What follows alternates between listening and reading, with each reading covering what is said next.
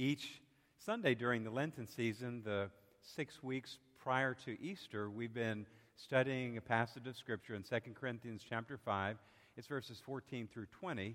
And then each Sunday, taking a different part of that passage and unpacking that as we journey toward Easter. So today, we continue, starting at verse 14, and our focus verse is verse 17 today. Hear God's word. For Christ's love compels us, because we are convinced that one died for all, and therefore all died. And he died for all, that those who live should no longer live for themselves, but for him who died for them and was raised again. So from now on, we regard no one from a worldly point of view. Though we once regarded Christ in this way, we do so no longer. Therefore, verse 17, therefore, if anyone is in Christ, the new creation has come, the old has gone. The new is here. All this is from God, who reconciled us to himself through Christ and gave us the ministry of reconciliation, that God was reconciling the world to himself in Christ, not counting people's sins against them. And he has committed to us the message of reconciliation. We are therefore Christ's ambassadors. As though God were making his appeal through us, we implore you, on Christ's behalf, be reconciled to God. The word of the Lord. Thanks be to God. May the words of our mouths and the meditations of our hearts be acceptable to you, O God, our rock and our Redeemer. And everybody said, amen.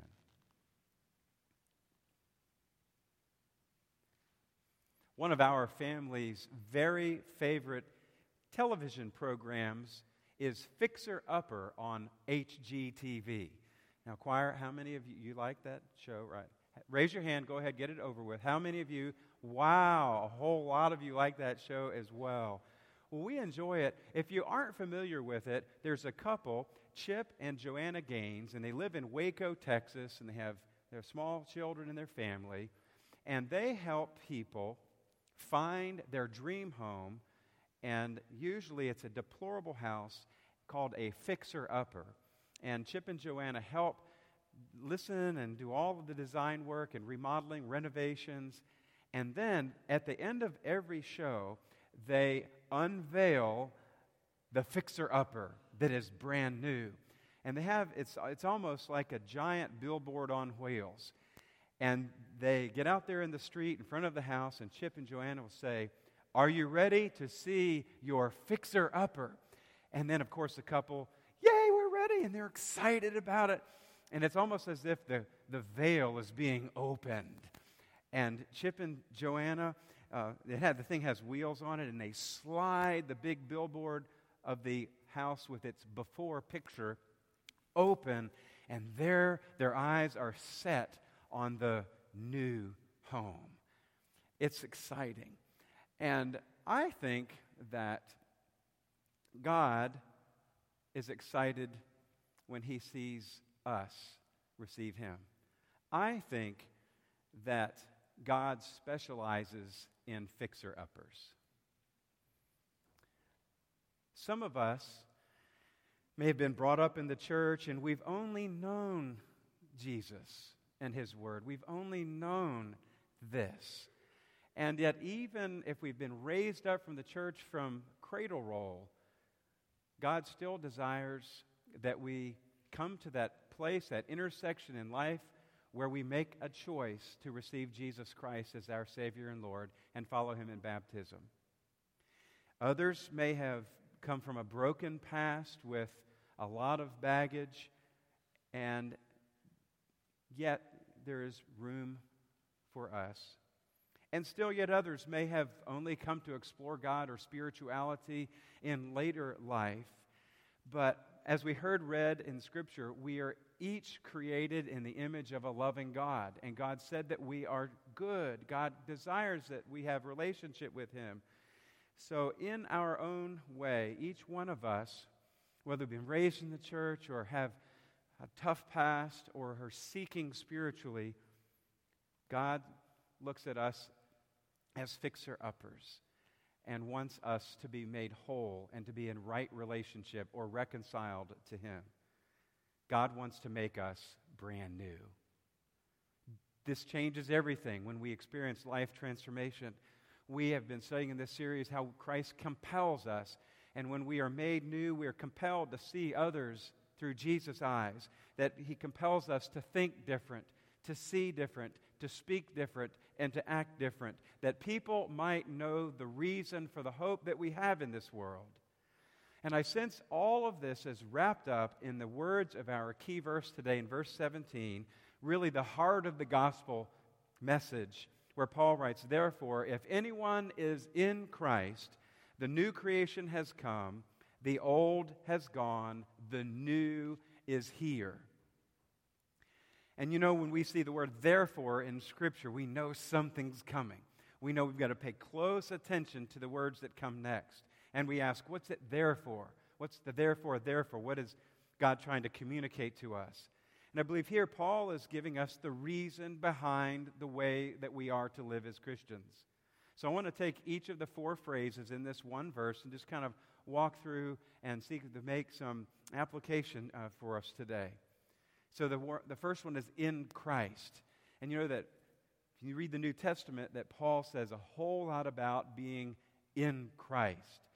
And I believe he's pointing us back to the gospel of Jesus Christ, in particular where Jesus speaks of abiding or remaining in Him. And when we go back to John's gospel, the 15th chapter, we remember these are words that He gave His disciples the night before He died on the cross. And He speaks in the vineyard. He's out in the vineyard. And He says, "I am the true vine, and my Father is the gardener." And then starting at verse 5 of chapter 15, He says, "I am the vine, and you are the branches. If you remain," key word there, "if you remain in me, and I in you, you will bear much fruit. Apart from me, you can do nothing. If you do not remain in me, you are like a branch that is thrown away and withers. Such branches are picked up, down, and thrown into the fire. If you remain in me and my words remain in you, ask what you wish, and it will be done for you. This is to my Father's glory, that you bear much fruit, showing yourselves to be my disciples." Verse 9, "As the Father has loved me, so I have loved you. Now remain in my love. If you keep my commands, you will remain in my love, just as I have kept my Father's commands and remain in His love." Being in Christ is about abiding in the Father. Just as Jesus said that He did, so do we. There's another passage of Scripture in Romans chapter 11, and I'll just try to describe it for you, where Paul describes about being grafted into the root system. And if any of you is familiar with horticulture, you know that vintners or people who grow fruit-bearing trees often will take a shoot of the good tree that they want to replicate, and they will place it in a root of another tree or another vine, and the shoot will produce the desired fruit that they're looking for. In the book of Romans, Paul is using that illustration, but he says something very careful that we have to see very carefully. He's saying that we, as sinful people, my paraphrase, are grafted into the good vine. Now, horticulturists, they will take a good piece of vine or tree, and they will put it in another root, and that root may not be the one that they want fruit. But Paul is saying we who are sinful people are grafted into the root system of Christ Jesus, and we become part of that new growth, that we are made one in Him. So it's really beautiful to see how God desires for us to be made one with Him. So when we are in Christ, we are abiding, we are remaining in the vine, or we are grafted into the root system of Christ Jesus.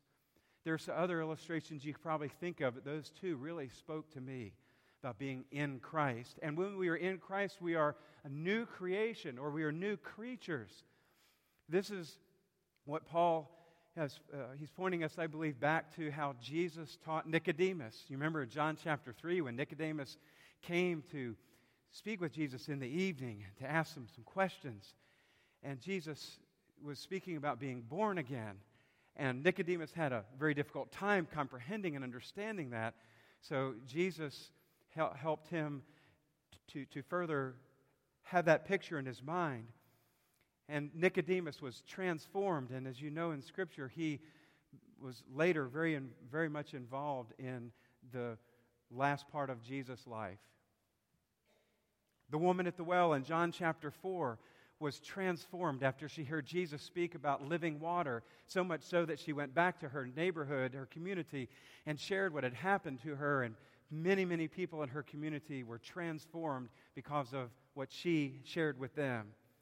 And then when we look at Acts chapter 9 in the New Testament, we see of Paul's conversion experience and how his life was transformed. And he who was a persecutor of Christians and wanted to see the church to its demise became one of the best advocates for the gospel that we know of and wrote over half of the New Testament. In Christ, we become new creatures.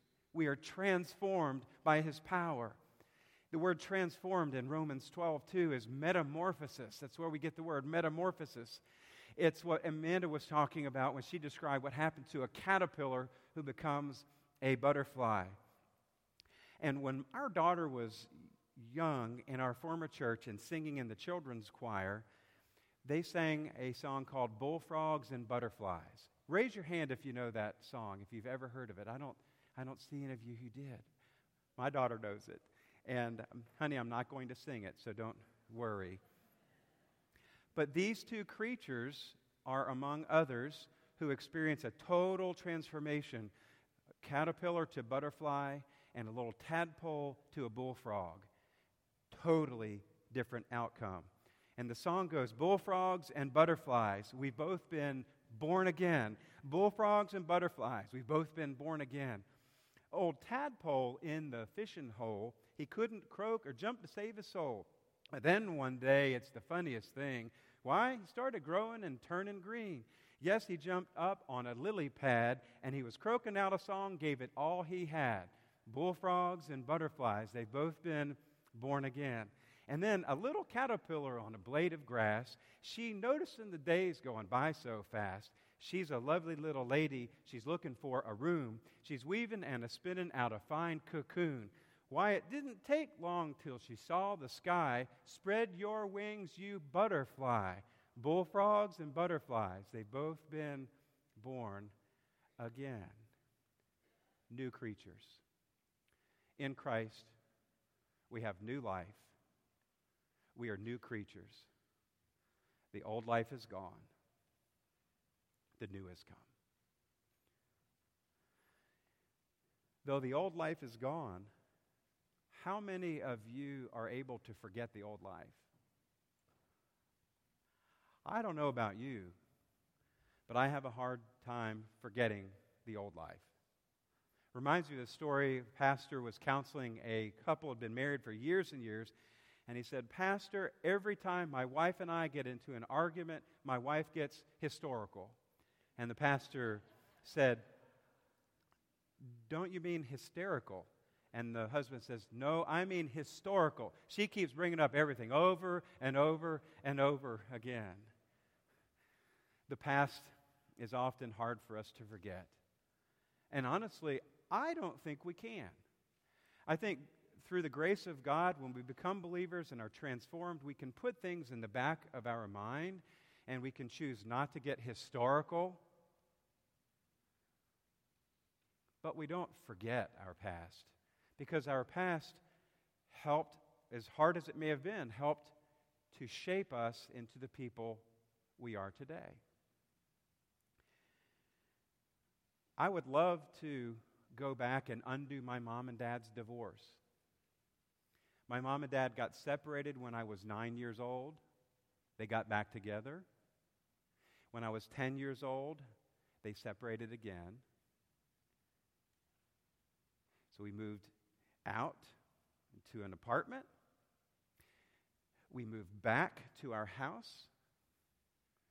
We moved to another apartment. And that was it. That was hard. And if you had asked me if I'd want to go through that again, I'll tell you no.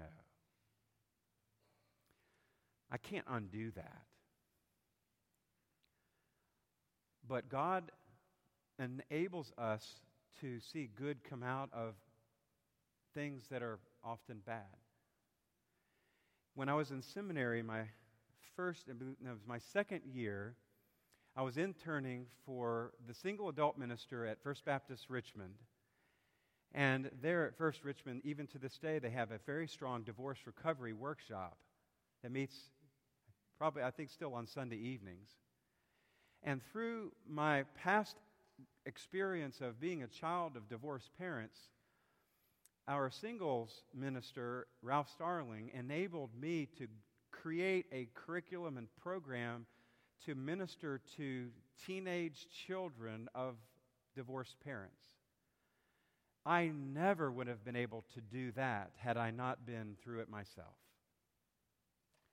You can probably think of things in your life that God has worked redemptively to enable you to use to minister to other people.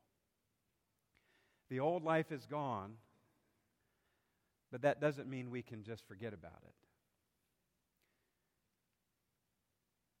New life is here.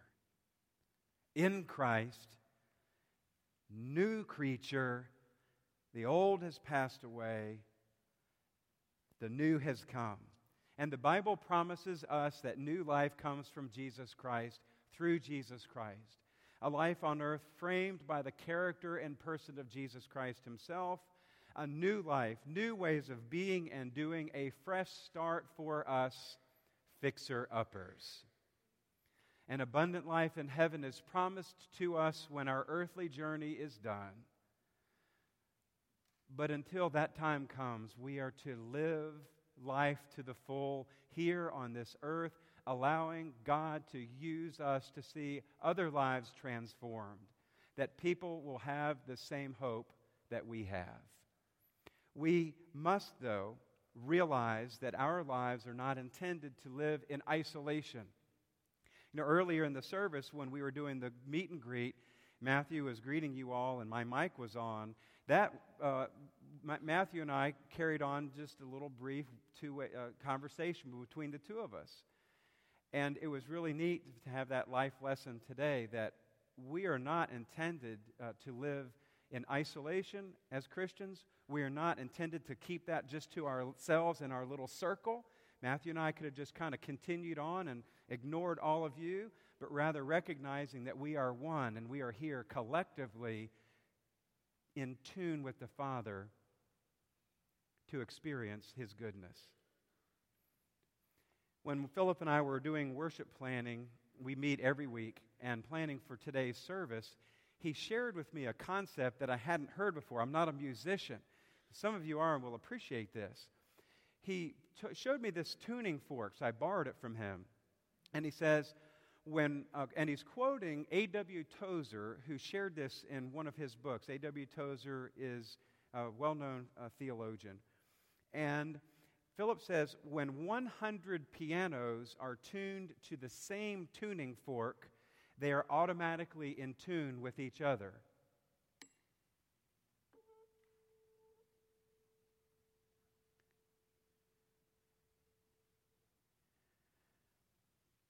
But if you tune all of the other pianos from the first piano,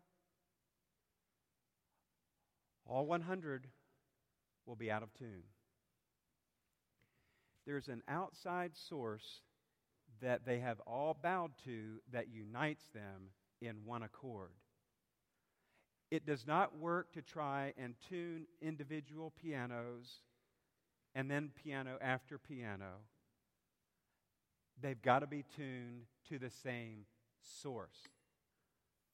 In the same way, when you and I are tuned into the same source, we are tuned into others who have God as their source. God is our life source. God is our life source. And the question for each of us today is God our source of life? Let's pray together.